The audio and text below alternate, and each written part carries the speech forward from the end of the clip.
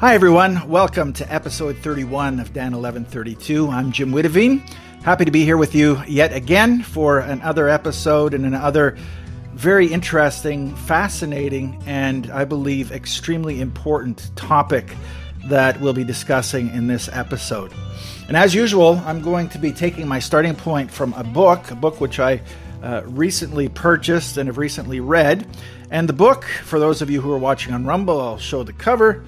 The book is called Dispatches from the Vaccine Wars, Fighting for Human Freedom During the Great Reset. And the author of this book is Dr. Christopher A. Shaw, and there's a foreword by Robert F. Kennedy Jr. And if you know anything about the issue of vaccines and the controversy over vaccination and various vaccination programs and types of vaccination and mandatory vaccinations, you'll know these names, particularly the name of Robert Kennedy, who is the head of the Children's Health Defense Organization and has done a lot of work informing the world about vaccines and the nature of vaccines and what we need to think about when we think about the issue and about vaccinating our children and taking vaccines ourselves. Now, if I were to have this channel, my channel on YouTube or some other platform, perhaps I wouldn't be able to mention the word vaccines. And I'm not sure about how this is going to work on the audio podcast, but I know Rumble is a free speech platform. So I'm going to speak openly and freely, unlike some people who are on YouTube. They have to use coded language, and that's part of what we'll be speaking about today. And I'm going to be focusing in this episode on one particular chapter in this book, and I highly recommend this book, by the way. You can do some research into Dr. Shaw. He's a professor of ophthalmology at the University of British Columbia, but his specialty is in the neurosciences. He's a neuroscientist, and the area of study where he has focused his attention is specifically on the impact of aluminum on the central nervous system. And aluminum is one of the main adjuvants that's used in vaccines. And so that's why the vaccine issue came into his orbit, into his under his attention. And so he's known as a researcher, someone who's written papers and published papers on this issue. By no means without controversy. You can do a web search and you'll find plenty of detractors, but he addresses those detractors in this book. And I believe he does so in a way that really explains his position and what has happened to him as a result of his research, which is really quite concerning and quite disturbing, as we'll see. But there's a reason for that. And the chapter in this book that I'm going to be focusing on, there's chapters that are very scientific in nature. There's other chapters that are more political in nature. The political chapters are also very interesting, and I believe I'll probably be doing a podcast on those issues as well. But the chapter I'm going to be focusing on in this episode is what Christopher Shaw calls the religion of vaccinology. And then I'll also later on tie that in with this podcast in particular and why I'm choosing to focus this episode on the issue of medicine and the issue of vaccines. Because some people may call that into question. Why is a pastor, why is a missionary focusing on vaccines and medical issues when he should really stay in his lane? You know, over the past 2 years, we've heard a lot of that, where pastors are their viewpoints and what they say is called into question because they should be teaching the Bible. They should be speaking about the gospel. Well, we'll talk a bit more about that later. But I want to start where Dr. Shaw starts. And he asks the question, does vaccinology behave like a cult? He says vaccinology, first of all, the definition, is defined as the branch of medicine concerned with the development of vaccines. As a discipline, it's focused on vaccines, the development of them, their characteristics, their actions in the body, the kinetics and dynamics of vaccine stimulation of the immune system, Finally, in particular, the materials science that makes things like adjuvants possible and effective. Basically, he says vaccinology lays claim to being a scientific discipline like any other. As such, it is expected to adhere to the core principles of observation, hypothesis generation, experimentation, data analysis, and interpretation of results based on other research in the field. To be effective in vaccinology, a solid grounding in immunology is essential. Hypotheses that don't generate an expected result are expected to be modified or discarded. But, he asks, what if vaccinology doesn't strictly play by these basic rules, but has another element, one more closely resembling the dogma of formal religion or even cults, in which it cannot allow an opportunity for any aspect of its core assumptions to be falsified and replaced? So a question, what if it's behaving like a cult? What if it's behaving like a religion? And he goes on to ask the questions in different words. He says, in other words, what if vaccinology and some related disciplines in medical science, such as parts of epidemiology and public health, as they relate to vaccines, have now more fully embraced similarities to religion? And so he discovered what Christopher Shaw discovered in his own studies as he was excommunicated, you could say, from the mainstream of the scientific community. He discovered more and more the religious aspects of the issue of vaccines. And he writes about that experience, and he said that during that experience, what gradually dawned on him was, and quoting from the book again, that the whole subject of vaccinology and the application of this to medicine was very much like a religion, or worse, a cult, in that one had to accept all of the catechism or be cast out and become an outsider on the fringes of the scientific establishment. So he continues, he says, continuing to study aluminum adjuvants and reporting on the outcomes was rapidly putting me on the path to excommunication. And I would soon join other scientists who, in the words of one hostile blogger, and you can find several blogs, and I did some research on that, you can find several blogs that speak very disparagingly about Dr. Shaw. In the words of one hostile blogger, to continue the quote, used to be pretty decent scientists until all of us went over to the dark side. So, how does this play itself out? And why would a scientist say that vaccinology and some aspects of epidemiology and public health have become like religions in themselves? He says this, in these days of COVID-19, a typical response to any critique or question about various state policies is to provide the shorthand reply, because of the science. The science is settled. The conclusion has been reached. We can't question it, and we shouldn't question it because the science is there. How dare you question the science, especially for us lay people, unlike the high priesthood? How dare we question the assured results of science?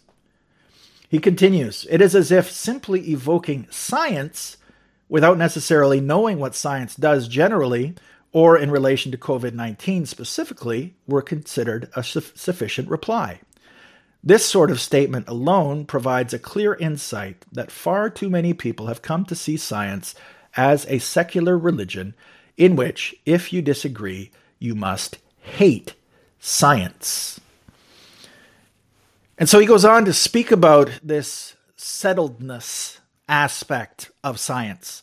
That science is settled, we've arrived at our conclusions, and he uses the examples of archaeology and paleontology as areas of the sciences which are completely different from vaccinology. Various controversies that have happened throughout history when hypotheses have been made, when theories have had to be changed, and he uses the example of the arrival of the first humans in the Americas, and as a long and detailed example that he gives about an area of science where people who have made different claims have not been excommunicated from the area of archaeology or from paleontology because of their different claims. Although in terms of when we talk about creation science and the secular sciences, perhaps there is that as well. But within the mainstream of science, and those sciences in particular, those wings of science, the same things don't happen. And he says, one does not hear in any of these fields, those other fields like archaeology, even those that challenge other industries, a phrase commonly used about vaccines: the science is settled. It is an odd thing for anyone to say about any field of study, but more so when pro-vaccine advocates say it, particularly when it is blindingly clear that the science of how vaccines work and their effects is not at all settled, as the previous chapters have demonstrated. And I highlighted this section. This aspect of settledness puts vaccines and their proponents in a quite unique status, one that more than anything else resembles a religion with its devoted adherents. Vaccinology has achieved a status usually reserved for religions and acts of faith therein. As such, it is less and less about what science actually shows, and more about how rigorously and how much any person actually believes, as noted in the Bloom article. Indeed, it is not just a religion, but a fundamentalist religion bordering on a cult that can tolerate no deviation from the true faith. And an interesting author to check out, he's an Italian philosopher named Giorgio Agamben. And if you do a web search for him, you'll find some blog posts of his that have been translated into English. And I've written about them previously.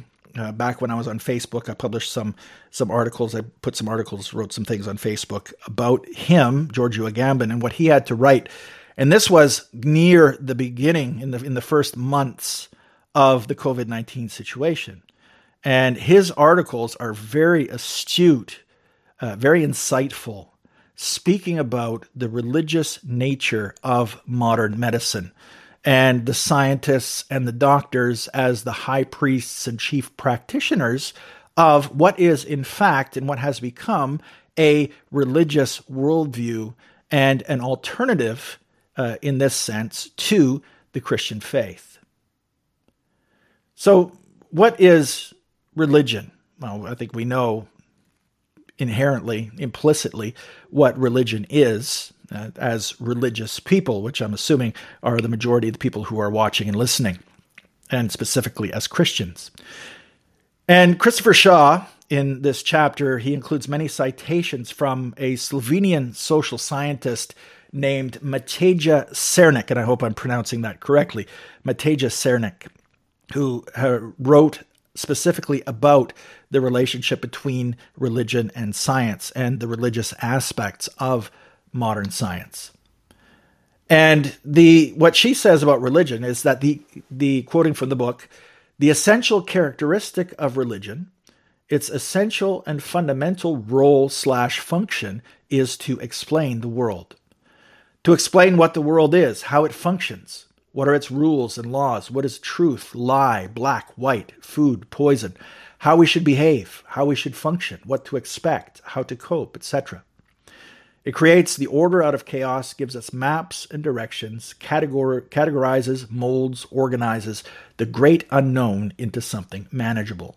This is also the fundamental role, function of science. So what we're seeing here is the issue of worldviews. What we always speak about in terms of worldviews, understanding of the world and our place in it. Why are we here? What's our purpose in life? Where did we come from? What's the problem? And what does the future look like? And what's the solution to the problem and what's coming in the future? These are the essential worldview questions when you think about a worldview. And so what we in fact are seeing here is a fundamental battle of worldviews. And what Shaw says is that he compares the Christian religion, or we could say organized religion. By the way, Shaw is not writing from the perspective of a Christian specifically. I'm not sure what his religious beliefs are, if he has any specifically, but he does cite a Jewish rabbi and a Christian theologian as representatives of their various religions. He doesn't speak on his own behalf on these issues. But he speaks about the similarities between religion and science. He said each system wields enormous power over their respective communities, although the relative amount of power has changed. At least in the West, science now holds more clout in shaping how people view themselves, their society, and their future. As Cernick describes, much of this shift arose with historical events, the Renaissance and the Industrial Revolution, for example, not to mention that capitalist economics played a role in shifting the balance between the two. Before, simply stating a doctrine of any religion was often sufficient to sway behavior. Now, for many who are less inclined to listen to religion, arguments are framed as being because of, quote, the science, unquote. It's the same behavior. So there's a real recognition here, even among people who are not writing from a Christian perspective, that we are dealing here with a battle of worldviews. And he goes on, citing Cernick and speaking about the comparison between religion and medicine and science, saying this: medicine's war on diseases and death is similar to a religious war against sin, as viruses and bacteria have replaced devils and demons, and the structure and functioning of the World Health Organization is similar to that of the Church. Physicians have replaced priests, and old religious morality is being substituted by a new moral code, healthism. And this is something that Giorgio Agamben is very strong on. And like I said, I highly recommend checking out his blog posts. That's Giorgio Agamben, Agamben. Do a search for him and find those articles. They're very, very good. And so he continues, even though the object of faith and its expression are different, their religious nature persists. And the quote of Cernick continues, moreover, a physician, like a priest, combines the roles of the judge and moralist, ethicist and politician, and thus becomes the agent of the state. The medieval principle of dictatus papae, the dictate of the Pope, has changed and now integrates the state with medicine. Consequently, a confessional state is replaced by a therapeutic state, and medicine becomes a modern Inquisition. And so the Inquisition, you may have heard of the Spanish Inquisition, the organization that sought to root out heretics, became infamous in history, often exaggerated, but still infamous for rooting out heresies in Spain and other inquisitions in other nations, especially in Europe. In what has happened is that medicine has become the modern Inquisition, hunting heretics, hunting those who will not comply, who refuse to comply with mandates for whatever reason, because of the freedom of the person, because of the freedom of parents to make decisions on behalf of their children, or because of health reasons, or because of moral reasons, whatever it may be. The Inquisition, with its religious nature, no longer wants to allow that to happen. So what happens with this religious or quasi-religious worldview? Well, Shaw writes, simply put, one does not question vaccination, ever, in any way whatsoever. If one does question it, one is sanctioned and expelled immediately. Questioning vaccination is the greatest sin, the greatest taboo in modern medicine. Vaccination is medicine's holy cow, and no one can ever doubt it in any way. In a way, vaccination is like a holy grail of modern medicine, one of its foundations. If this foundation falls, everything falls, or at least cracks, or is at least severely threatened. And when I say foundation, I don't mean it health-wise. I mean from the ideological aspect. And so people begin to ask questions. And when they ask questions that begin to hammer away at the foundations of a worldview, other questions come along with it. And so what happens is those on the outside become apostates. And Shaw writes, the mindset of apparently many in the mainstream medical community is pretty clear. Namely, that it would be better to censor and self-censor data about vaccine safety that is inconvenient for several reasons. And this happens with studies that may arrive at results that would perhaps lead to higher vaccine hesitancy. When scientists themselves do not publish studies that they have done out of fear for increasing vaccine hesitancy among the laity, among the general public. First, to avoid frightening a public, Shaw writes, perceived as too ignorant to understand the literature, or at least that part which supports vaccination. Second, to avoid the opprobrium of colleagues that far too easily can be career-ending. And then he continues, the punishment inflicted on almost complete believers.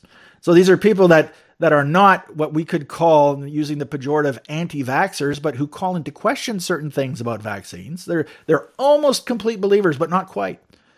But the punishment inflicted on them is accomplished through shunning, in removing them from speaking positions, trying to prevent funding for their research, or even getting them fired from their jobs. Of note, for an academic scientist, the loss of funding can lead to the end of their job in due course for faculty members who have only grant tenure. And so they can be excluded from the inner circles of the, as we spoke about last week, in last week's episode, the anointed elite in this particular area. And he talks about, once again, citing Matej Cernik, Shaw goes on to speak about what happens when worldviews are attacked and changed and really undermined, when people begin to question or even ask questions about vaccines, the nature of vaccines, the usefulness of vaccines, the safety of vaccines, and the morality of vaccines. What happens to them? Quoting Cernik, the foundations of one's world, one's core beliefs shake. This is one of the most profound betrayals a person experiences in today's world. They lied about vaccines. And I'll skip that next part. And so the journey down the rabbit hole begins. What was previously a good, trusting, law-abiding citizen in regard to vaccination now becomes a rebel, a fighter, a cynic, a heretic. The enchantment, the veil, the trust, the belief, all gone. Because the betrayal was so deep, and so deep was precisely because vaccination was put on the highest pedestal. When a person truly researches vaccines, the state, authorities, doctors, etc., lose the majority of their power over that person. This person then starts to truly research other things. And an average person can do that, can do research. An average person can use their God-given intellect and wisdom to do that. And never let anyone say that you need to stay in your lane and not research these things, or use pejoratives about you because you do research. So the person researches other things, learns other truths, tears other veils, but usually no other awakening is as brutal as awakening from the vaccine faith. So that's the end of the quote from Cernik. And Shaw continues to say, there we have summarized in a single paragraph how most of those who were once pro-vaccine came to be vaccine resistors. The alliance of much of the medical profession with the state and the pharmaceutical industry has created rebels, not only about the merits of vaccination, but about a range of medical, political, and social issues as well. And I will happily include myself in that camp. Prior to the events of the last 2 years, vaccination was not something that I had ever really considered much. I'd kind of just accepted the received wisdom and never really questioned it, never really looked into it, never really studied it. And I lumped anti-vaxxers into kind of a fringe group of people who are perhaps a little bit wacky and unusual. And you know what? It's good for them. They can have their opinions on that, but that's not really something I'm overly concerned about. Two, over the past couple of years, with the rush to put on the market experimental medical procedures to treat a disease that is actually not as lethal as many, and which has not caused, apart from government reactions, the kind of damage that you would consider a pandemic as causing. More damage has been caused by government policies and overreactions and various political maneuverings and the takeover of power and the growing authoritarianism. More damage has been caused by that than by the actual disease itself. So within that context, I know I and many others have come to question and to seriously question and to do research and to look into these things and to ultimately reject the false religion of the vaccinology, epidemiology, medical establishment, which is exactly what it has become. And so that's really Shaw's point. So having done that, there are many other questions that people begin to ask. One part of the building falls and the rest of the building falls along with it. And then you start asking questions about politics, about what's going on and why these decisions are being made and why these policies are being implemented and why we are constantly living in a state of exception for the past couple of years. Why do we have these so-called emergency measures which never seem to end? The 2 weeks to flatten a curve has become 2 years to flatten a society. So when we think about vaccinology and the issue of vaccines as a battle and what he calls what Shaw calls the vaccine wars, when we think about them as a battle of worldviews, Shaw says it's not really surprising that state, system, science, medicine, etc., all working in concert, battle vaccine hesitancy with such force, with everything at their disposal. This ideological, religious aspect of vaccination is a very important one, and it's part of the reason why anti-vaxxers are attacked like rabid dogs.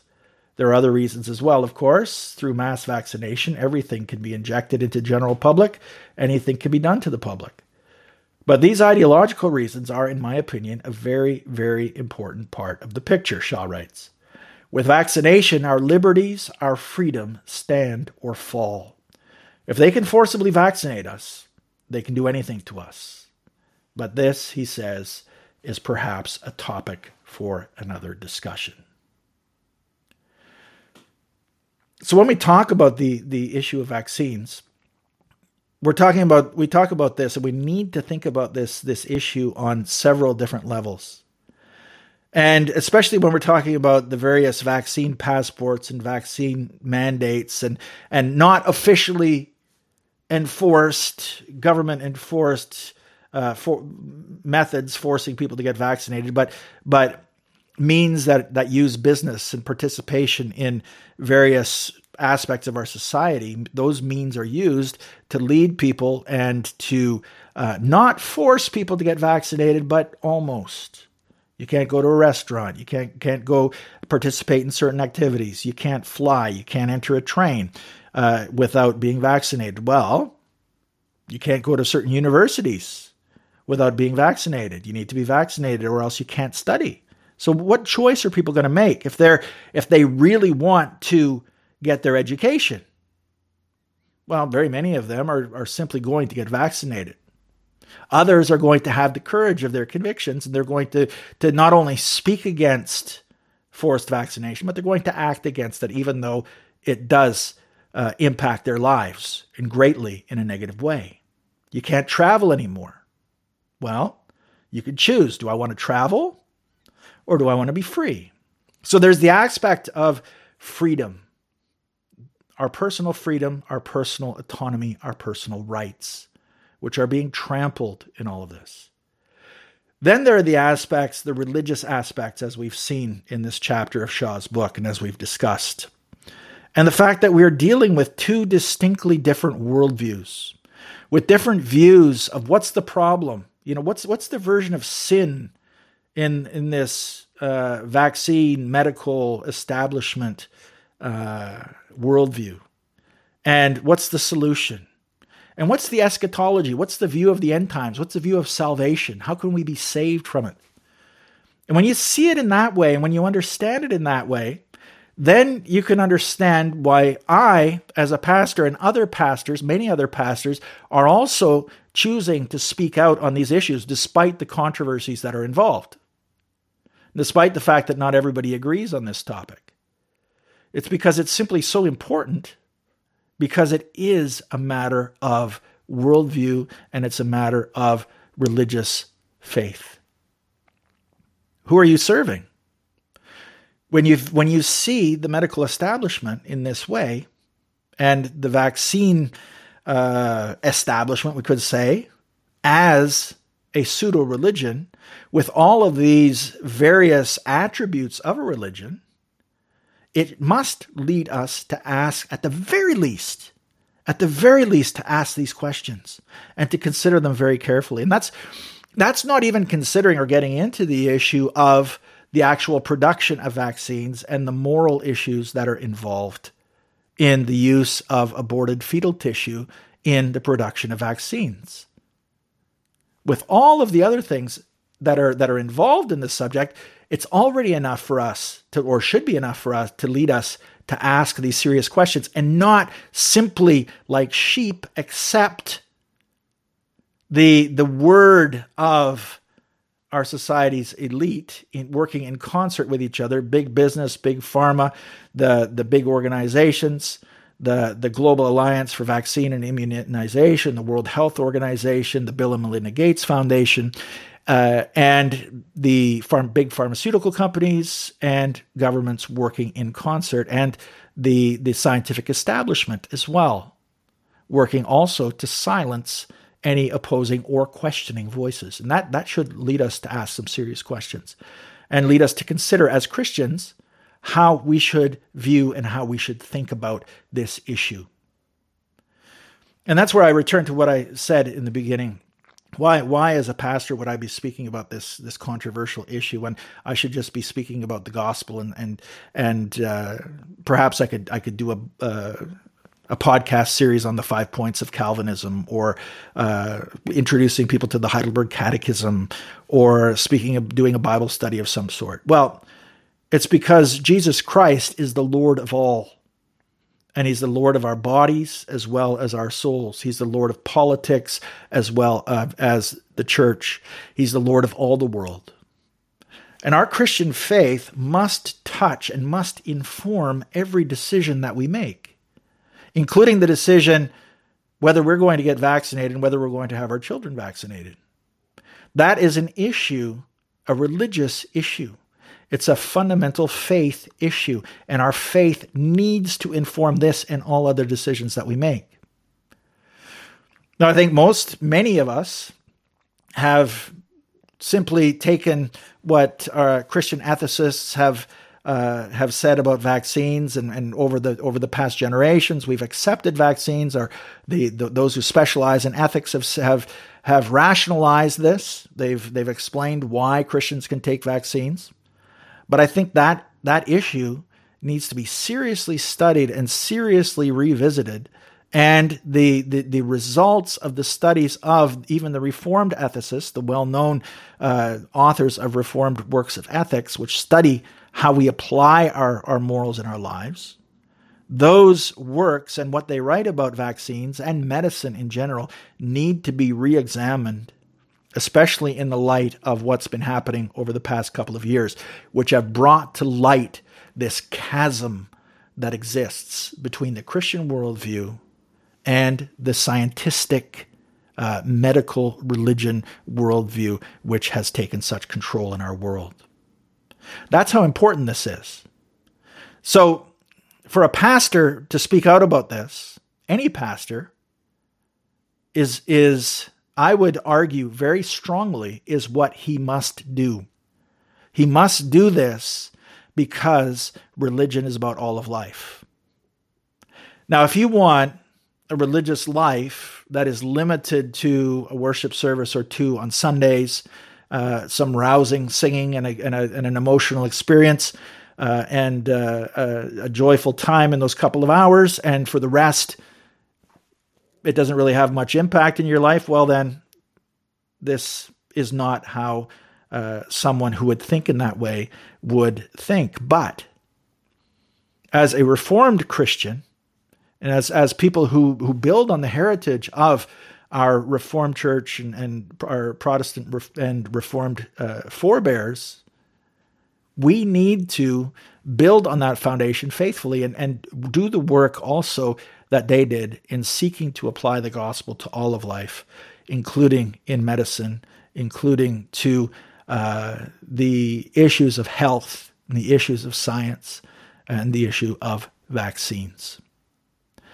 So on that note, I'm going to stop here for now, and I hope that I have given you food for thought, at the very least, to look if you are, whether you find yourself on the full scale rabid anti-vaxxer side of things, and I'm definitely going more and more to that side of things, I must say that, or whether you're vaccine hesitant, or whether you're a proponent of vaccines, I hope that this leads you to seriously consider, in the light of all of this this information, our position, your position, and your decision-making on this front, and not be sucked in by a worldview that is antithetical to the Christian worldview.